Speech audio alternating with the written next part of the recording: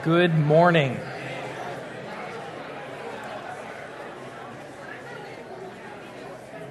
It kills me to stop your conversations here this morning because I love seeing the body connect like that. Before I get started, though, would you please join me in praying here for this morning? Father God, Lord, thank you for this morning. Lord, thank you that made it through here the first service, and Lord, here we are at hour 2. Lord, offer all the preparation that happened, Lord, as worship to you, Lord. Now as we are studying and as we're speaking, Lord, I pray that you would take the things that I have to say that are of value. Lord, help the folks here hear them and to take those in. Lord, if there's stuff I'm saying that they shouldn't be hearing, Lord, pray that they'd forget that. And Lord, I pray that you would use your word here this morning to encourage us and to grow us into being the church you have for us. We pray this in your Son's name. Amen. Good morning. I'm really glad I'm glad you're here, and I'm glad to be here. My name is Jeremy, and I'm always excited to be up here. It doesn't happen very often. One time this summer, I got a chance to be up here and share, and a few weeks ago, my wife and family and I were all up here. If this happens to be your very first time here at Northwest Hills, you won't know of any of that, so welcome. We're glad you're here. This is the second week of Northwest Hills Go Focus Sundays. And by Go, what we're talking about is global outreach. And I hope you are as excited as I am to be able to learn a little bit about and to be able to be involved in how God is using this church to reach out to the whole world. These messages that we speak are put online, which is really fabulous. I've been overseas and listened to Pastor Josh and folks, and it's very encouraging to be able to listen up and hear what's happening at home. But as many missionaries who stand up here, we're not really welcome where we work. And so we're not able to share as much details as we would otherwise love to share about what our ministry is, because there's folks who don't want us doing what we do. And so for our own safety and also for the safety of our teams, there's some details we won't share. However, you have a great opportunity today because out in the lobby after the services, there's these booths. And what those booths are is there's a person, an advocate for each missionary in this church that'll be there. And the advocate's job is to be able to communicate to the church where their missionary is, what they're doing, how you can pray for them, how you can get connected with one of them. One of the advocates did something very clever, which was they put together a card that then you can go sign and write a little note of encouragement to them, and they'll get sent off. So it's a neat way for you to connect with the missionaries from this church. I would encourage you, as you're heading out, to be sure to stop by some of the booths. My wife and I will be out there, too. The nice thing about talking to someone face-to-face is we can tell you details that we can't say up here. And so I encourage you, take a few moments, go talk to some folks. I'm not sure how many more times I'm going to be able to get away with this, but I'd like to begin with a little caveat. I am not a professional preacher. I am a professional engineer. Okay, so be easy on me. Okay. I want to tell you a little bit about myself and my family. About 2.5 years ago, this church sent us out. We went down to South America, and there is people living out in the jungle in South America that have not had a chance to hear about Jesus. In fact, in many of those locations, there isn't a believer yet that speaks that language. And so we're there. We're not out in the jungle, though. Like I say, I'm an engineer, so I actually am a support missionary. And what we do is these teams of national people from the church that go out, they're living in really remote areas, areas where I get to help them set up solar panel systems so they have electricity for running their laptops. I get to set up water purification systems.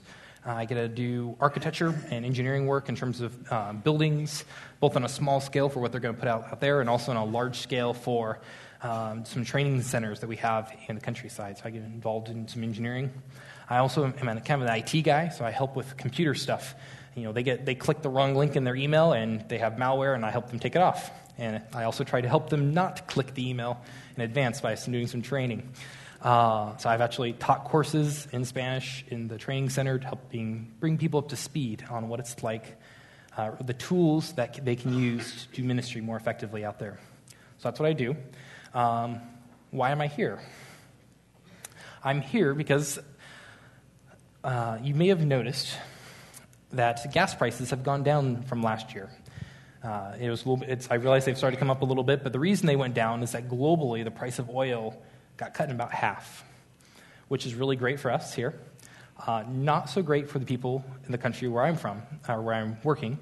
And the reason why is that about 95% of their foreign income comes from oil. And they import about 60% of the food and goods they consume.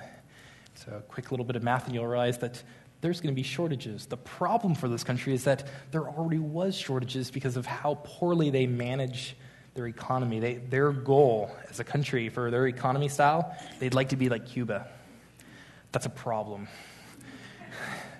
Don't try to do that. There's some notes in there for some other folks too. But so you try to be like Cuba, and then you lose all your money, and they have a problem. And the problem is just beginning to start.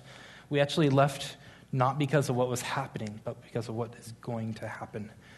There's a pipeline. When you sell a good, you get the money, you take the money, you do the import. There's a time lag between when prices drop and when you actually feel the pinch in your pocketbook. And so in the next coming months, you'll see in the news more and more news as this country continues to fall apart. And so in conversations with God, via prayer, conversations with our leadership, we decided, family, 3 young kids, maybe we should take a little break. And so we did. About 4 weeks ago, we moved back here to the U.S. I apologize. I probably have some mannerisms and funky things because I'm a little bit of a foreigner still. My brain is still readjusting being back here in the U.S. And then a week ago, our country and their country liked yelling at each other, and the recent pronouncement is basically the kind of visa that we had got unilaterally canceled for all American citizens. So had we still been there a week ago, we would have been back now anyways. And so God's timing is good. So what we're doing now. So as a lot of you folks who work for HP, you hear about where HP stuff, they're doing stuff in Singapore, Ireland, they're all over the world. The nice thing about engineering is you can do it anywhere.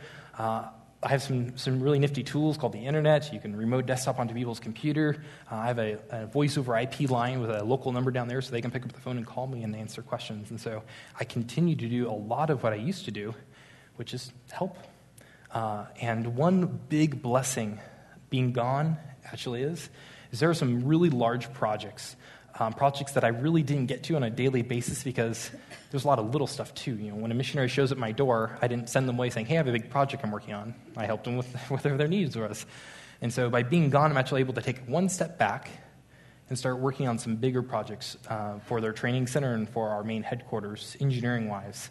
And I think by being back, I actually will get some of these projects done in a more timely manner that might end up being a bigger, long-term, more strategic benefit to the local church there. And so we're able to be back even though we feel weird. I mean, we're still adjusting.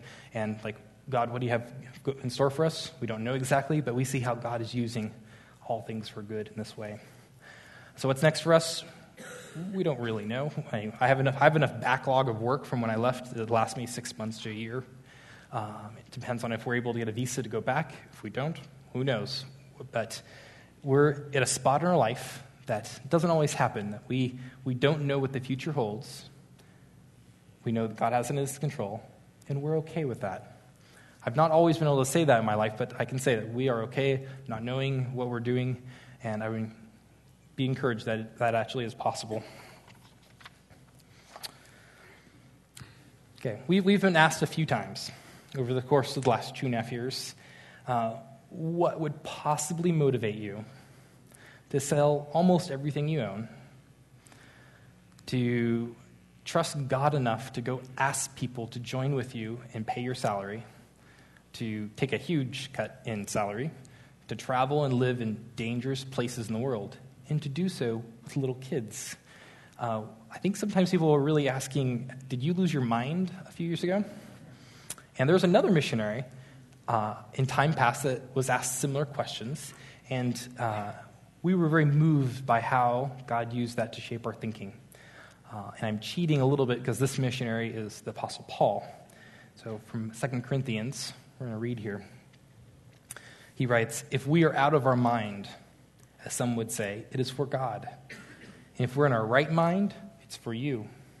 For Christ's love compels us, because we are convinced that one died for all, and therefore all died. And He died for all, that those who live should no longer live for themselves, but they should live for he who died for them and was raised again. We are convinced. We're compelled. You see, we have a dangerous condition. Some of you guys have it too, and I've seen warning signs in others. You see, this condition, my wife and I, we call it being captivated by his grace.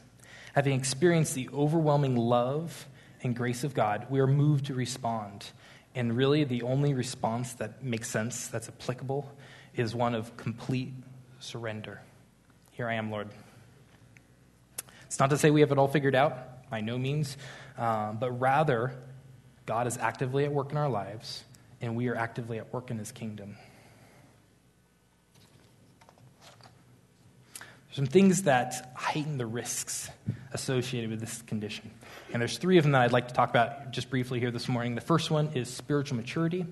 The second one is resources. We talk about in churches the time, talent, and treasures. And the last one is understanding and awareness of the world. And so talking about spiritual maturity, I'm actually not going to go deep into spiritual maturity. I hope you're trying to grow in your walk with Christ, that you're trying to be matured and grow. So we're not going to talk about that. Number two, resources. And I could talk a long time about resources, but I boiled it down here. Quite frankly, most of us live like kings and queens in this world. You don't feel like royalty. I understand that. I don't feel like royalty. I'm in that group. But we live under a world system that says more, more, more. Buy, better, grander. That's what the world system is telling us. And it's hard to see it. It's really hard to see it unless you've traveled, unless your eyes have been opened. If you're a numbers person, this might just barely start to open up a little bit. We talk about the 1% here in the United States. Quite a bit of news and media about that kind of group. You know what the global 1% is? This is how much you have to earn to be in the top 1% fiscally in the whole world. Your entire household earns $34,000 a year. I suspect, not certain, but I suspect that most of the adult families in this church are in that 1%. We have tons of resources, immense resources. It's almost beyond imagine. We have resources of time, too, and talents. I mean, university-educated people, we have immense talents. I mentioned time. When we moved back into this country, it took us about a week and a half, praise God, to get a house, get moved into a house, get a car, get utilities in our name. We were essentially set up and living normal in a week and a half. And we offer a lot of praise to God for that.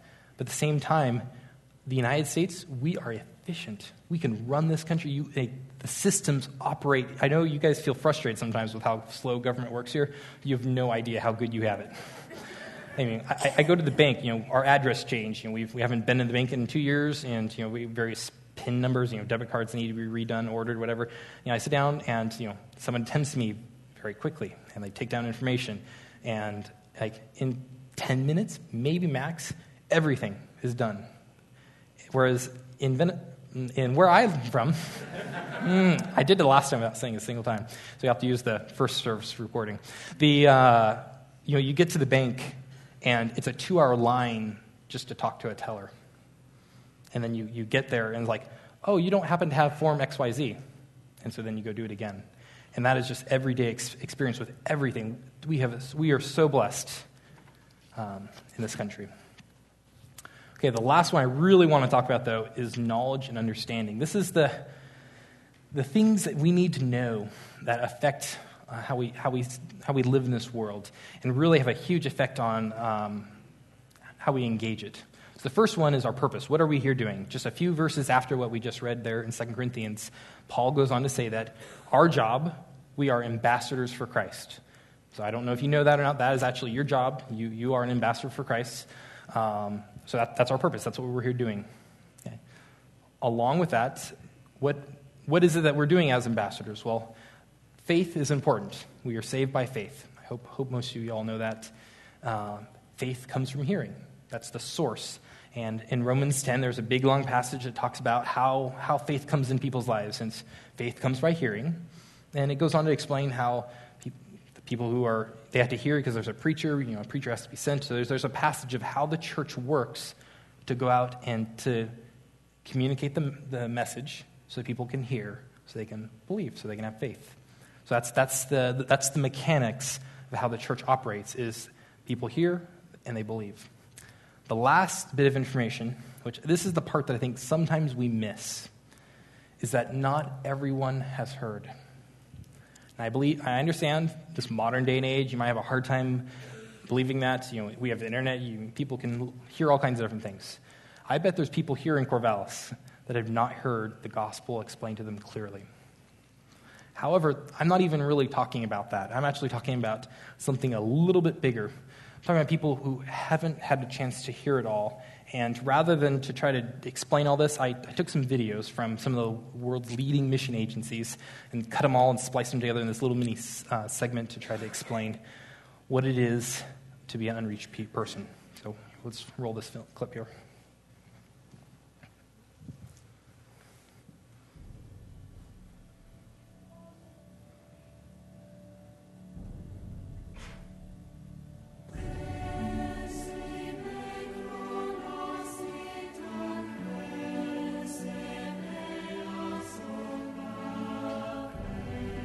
We're not talking about people who are lost and don't know the Lord. We're talking about people who are lost and don't know the Lord, and there's nobody who speaks their language that can tell them.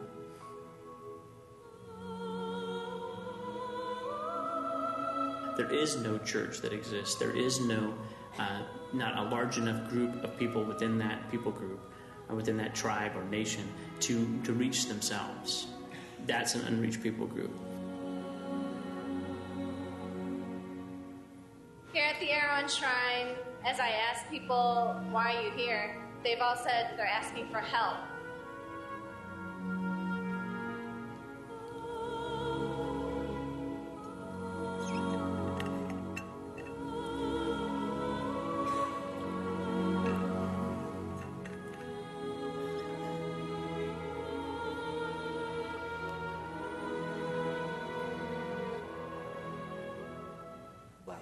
Remote locations can be very difficult places to live. I mean, you're talking complete isolation. Aircraft plays a huge role in how we can get the right people to the right place at the right time. It's about sustaining them and also providing them with the tools they need to effectively work there. To take supplies up to them. Would then mobilize missionaries.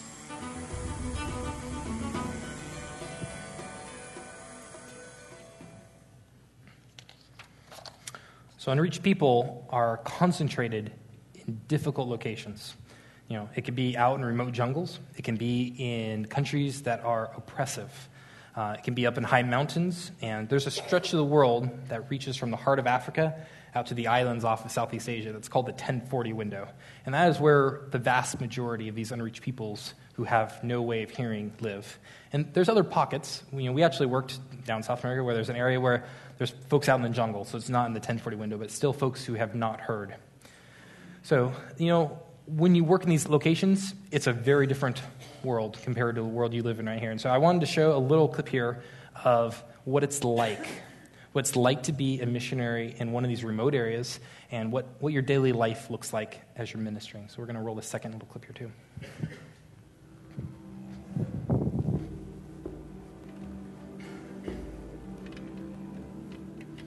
When we first move into the tribe, of course, you're trying to establish relationships with the people, and it's a very different culture, very different way of life, and so how do you do that? And I think for me, it just worked trying to learn what they were doing, and you were getting language in the process of that.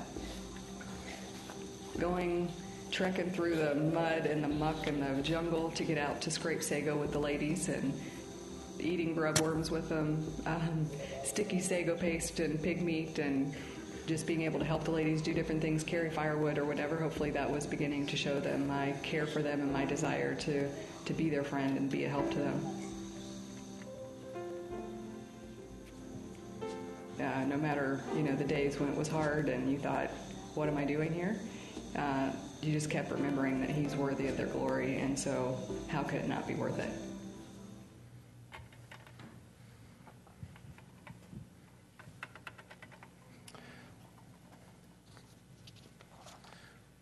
Worthy of their glory. And that is an example of the kind of person that we end up supporting where we're at out there.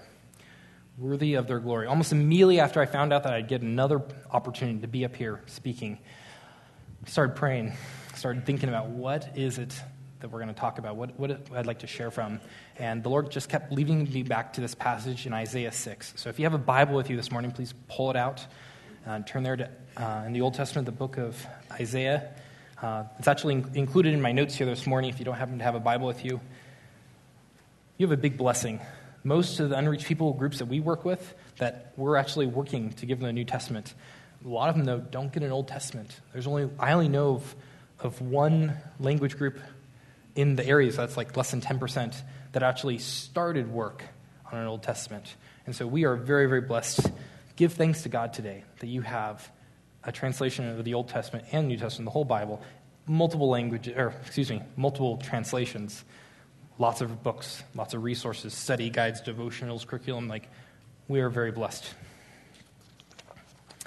Okay, Isaiah 6. In the year King Uzziah died. King who? Don't worry, I actually have a Bible degree, and I still had to look the guy up.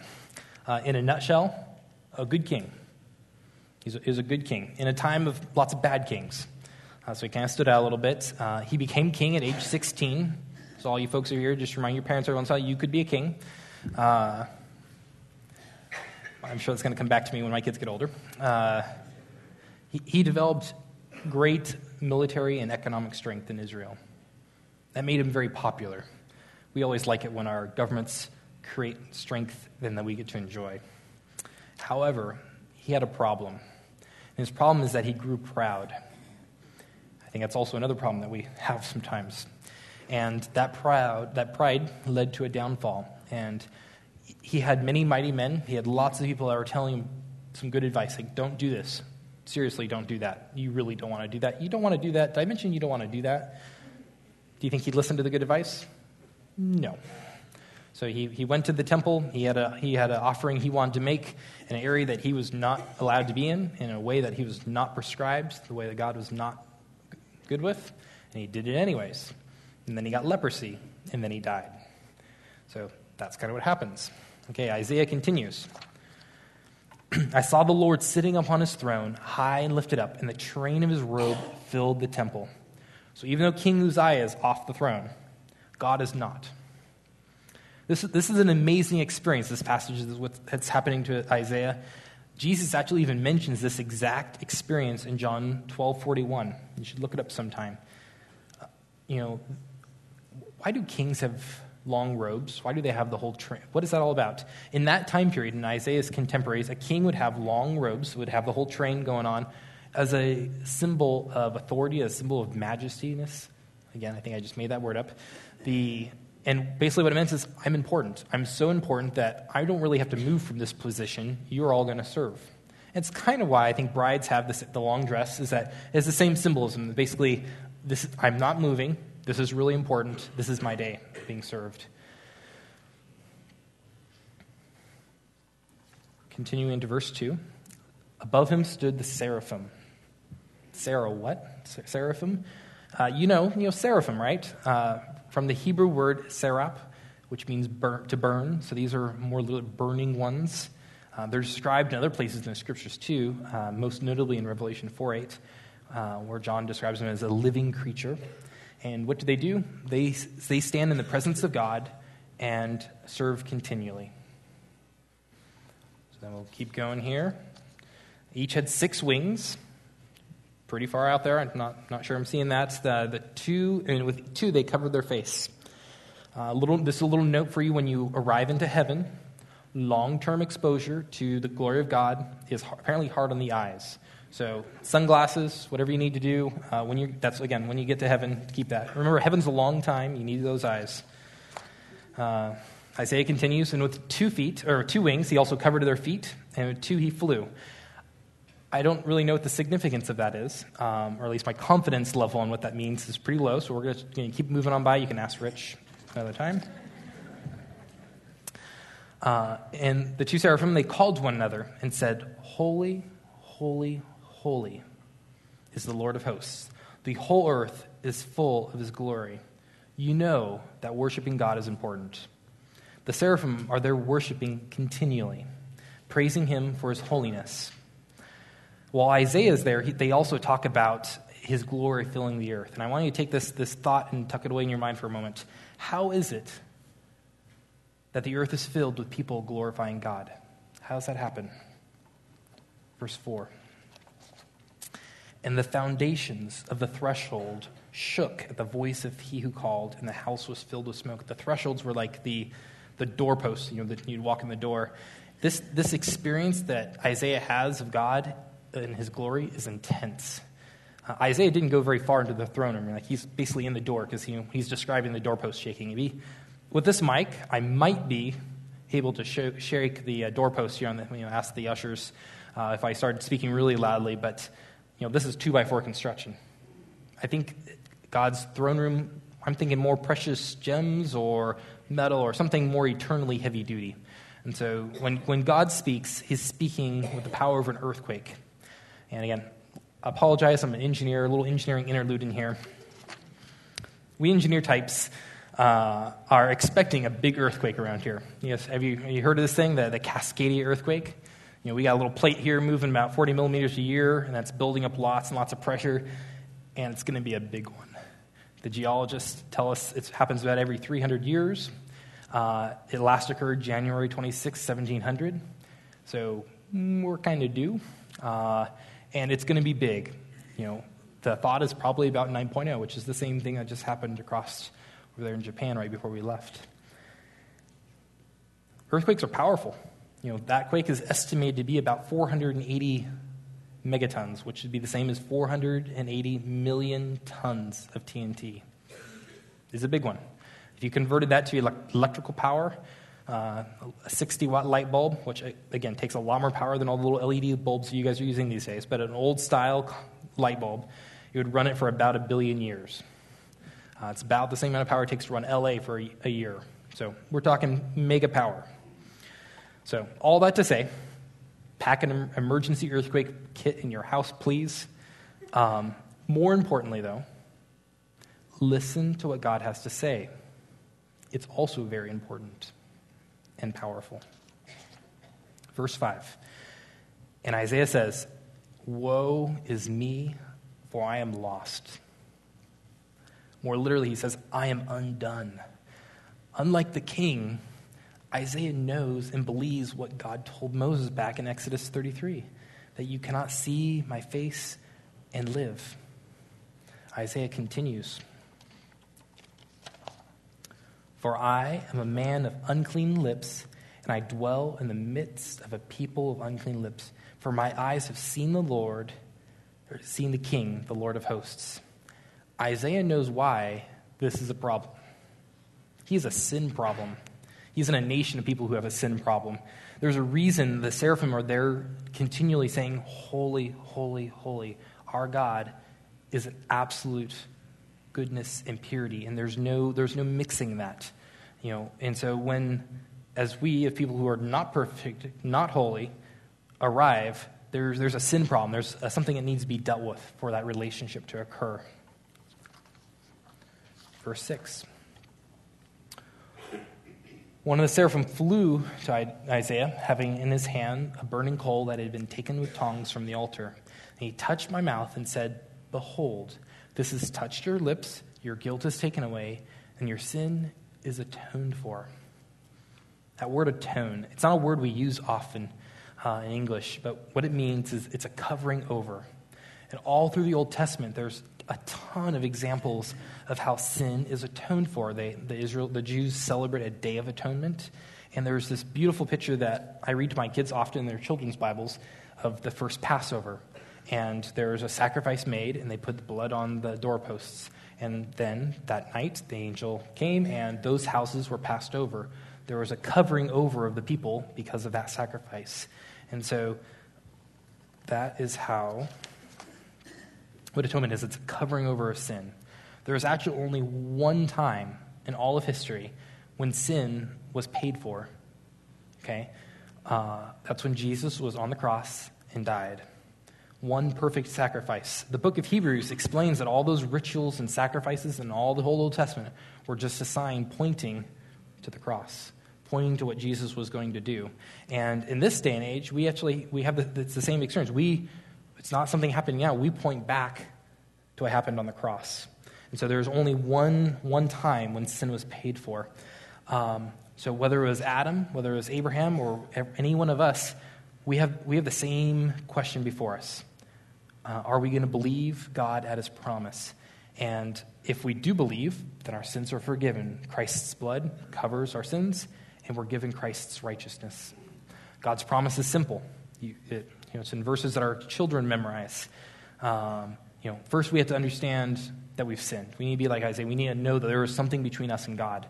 Once we understand that, then we can ask God for forgiveness. And Jesus makes an offer, or God makes an offer through Jesus, that whoever believes in me will not perish, but have eternal life. That's the promise. Will you believe in him? And so that promise is that if we believe in him, our sins are forgiven, and we start a relationship with God. If you have questions about this subject, or if this is like something you haven't heard before, on the little flyer that's in your bulletin there on the back, there's my email address, my phone number. You can text me. I'd love to talk to you. Verse 8. And I heard the voice of the Lord saying, whom shall I send? Who will go for us? Okay, church. We've been restored into a relationship with God. There's a reason we didn't just instantly teleport up into heaven. And we talked about a minute ago that we're ambassadors. We have something to do while we're here. God asks each of us to serve. And I can't stand up here and say, hey, this group needs to do this. No, I can't tell anyone what they should be doing. Instead, you have to walk with God. You need to be in a relationship with him and listen for what he has for you. I've spoken to a lot of missionaries. I've spoken to a lot of servants, pastors, people in ministry, and no one...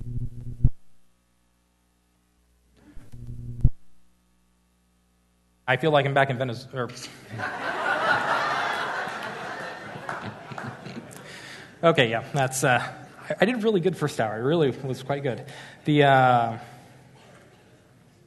None of them had an experience that was quite like Isaiah, where they entered into the presence of God like this.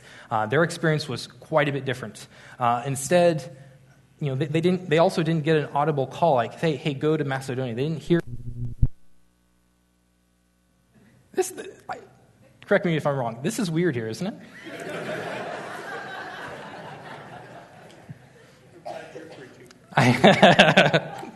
See, my engineering brain's like, what's going on here? Okay. No call. Instead, just like Isaiah, they are motivated to pursue serving God out of a thankful heart. You can see here how Isaiah responds. Hey, we still got slides back here. That's good. Here I am, send me. Okay? So when God called, Isaiah's response was, hey, pick me. Choose right here. When God stirs in your heart, is that your response? Right here, pick me. Choose me. I'd like to serve here.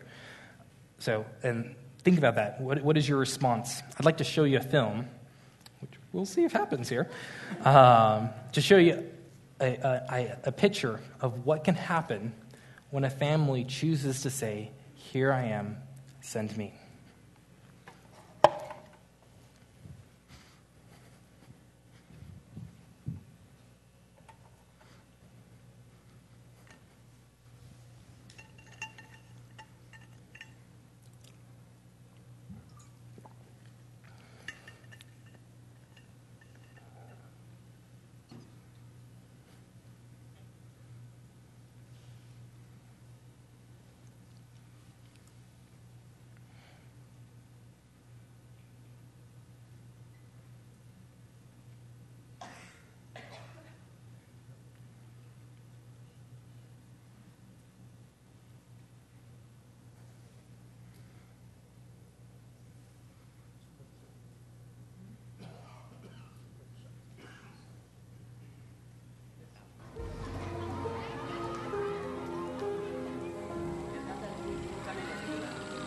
Said when my parents came years ago that they were still living in darkness.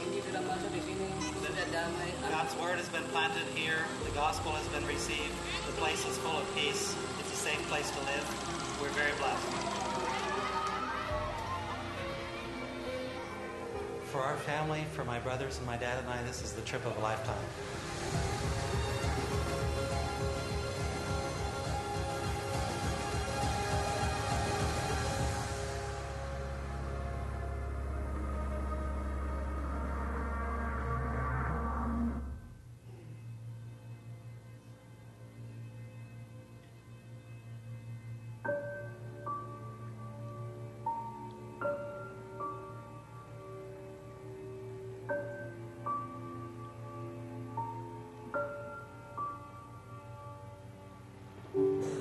It was 50 years ago when my mother and my father began an unforgettable journey.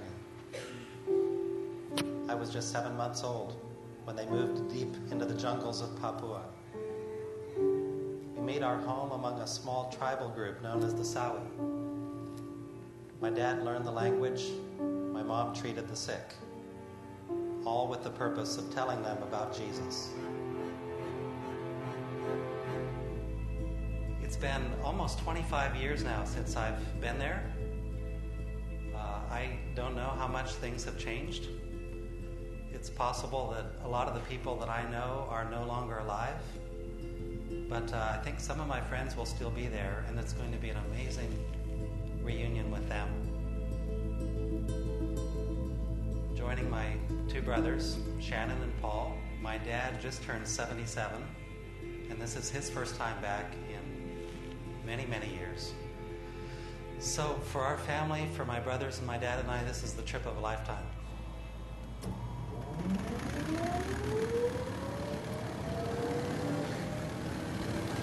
So now we climb, all we do is climb, and we'll just keep on climbing until the day we die, until the day that we die, until the day that we die, until the day that we die, until the day that we die.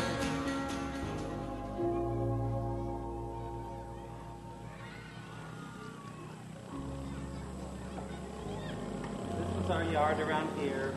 My dad made this bridge that I'm standing on more than 40 years ago, probably 45 years ago.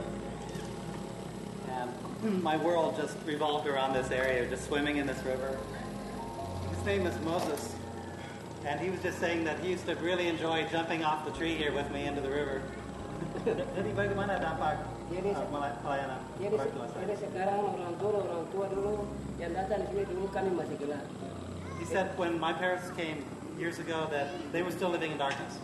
Sekarang orang tua sudah tanam firman di sini, Injil sudah masuk di sini, sudah damai. God's word has been planted here. The gospel has been received. The place is full of peace. It's a safe place to live.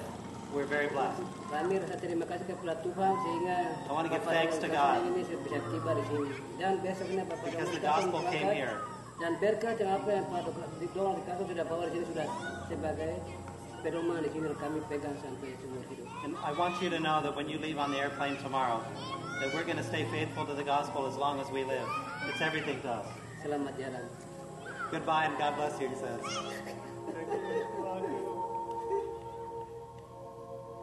The younger generation is really thriving. There are lots of challenges, but they're aggressive. They're taking places of leadership. I'm impressed with the desire to progress, the desire to make an impact.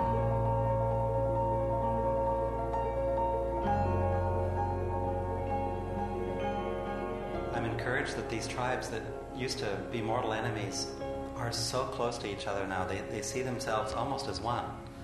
The old tribal barriers and divisions that I sensed and knew as a child have long since broken down. And they really feel themselves as being one people. Part of that is because they share a sense of significance and identity by virtue of their story that has been told.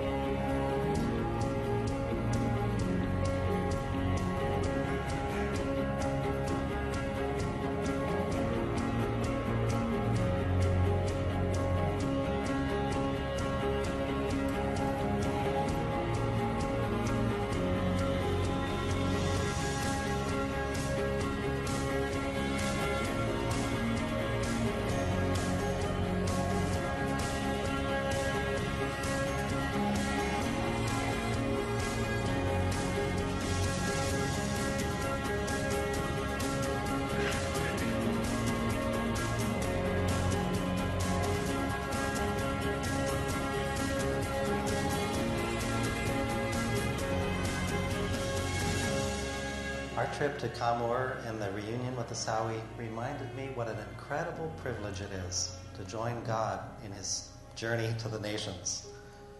And it makes me wonder how many more people around the world are still waiting to experience what the Sawi have experienced.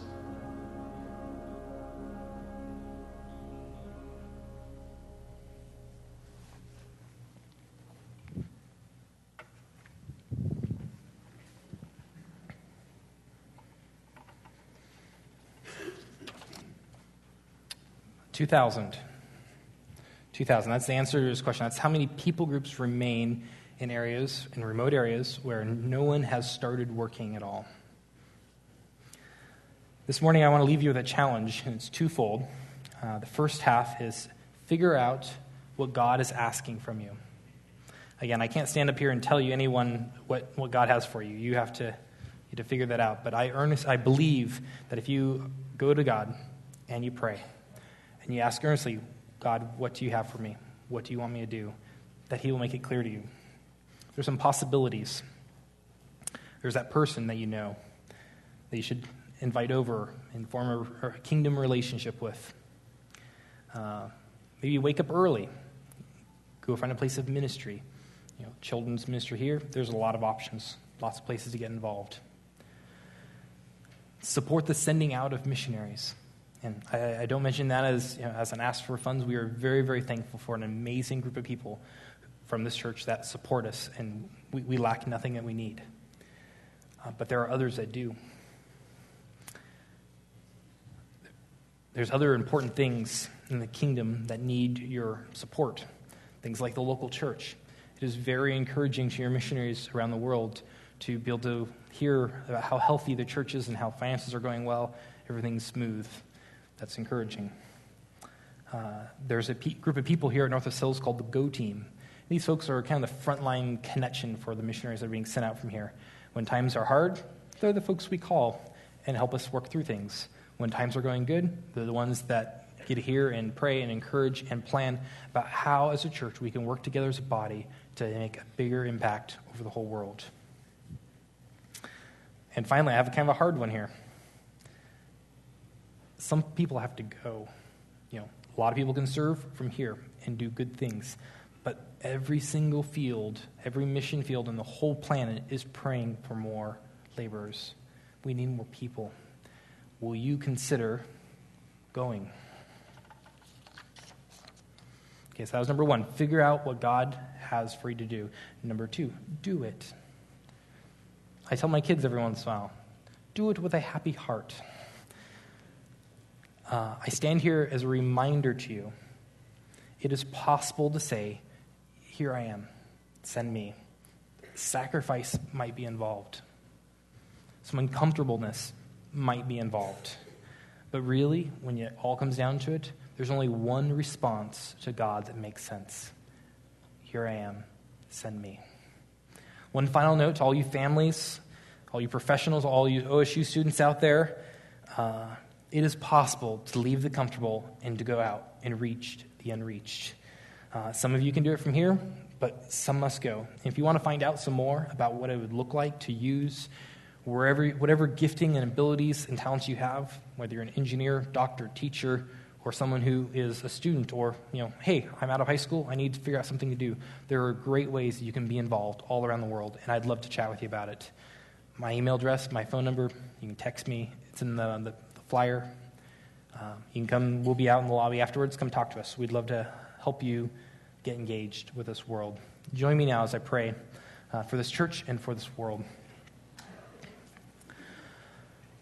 Father God, Lord, you are at work in this world. Lord, we see it.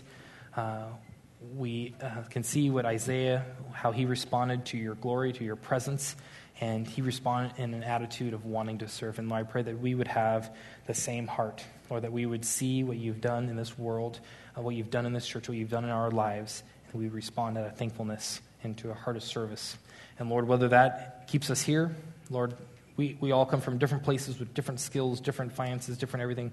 Everyone serves differently, Lord. But Lord, I pray that the people of this church, their hearts would be on fire for you, Lord, that we would be committed and that we would stand up and say, yes, Lord, here I am, whatever it is. I pray that you would encourage us to do it.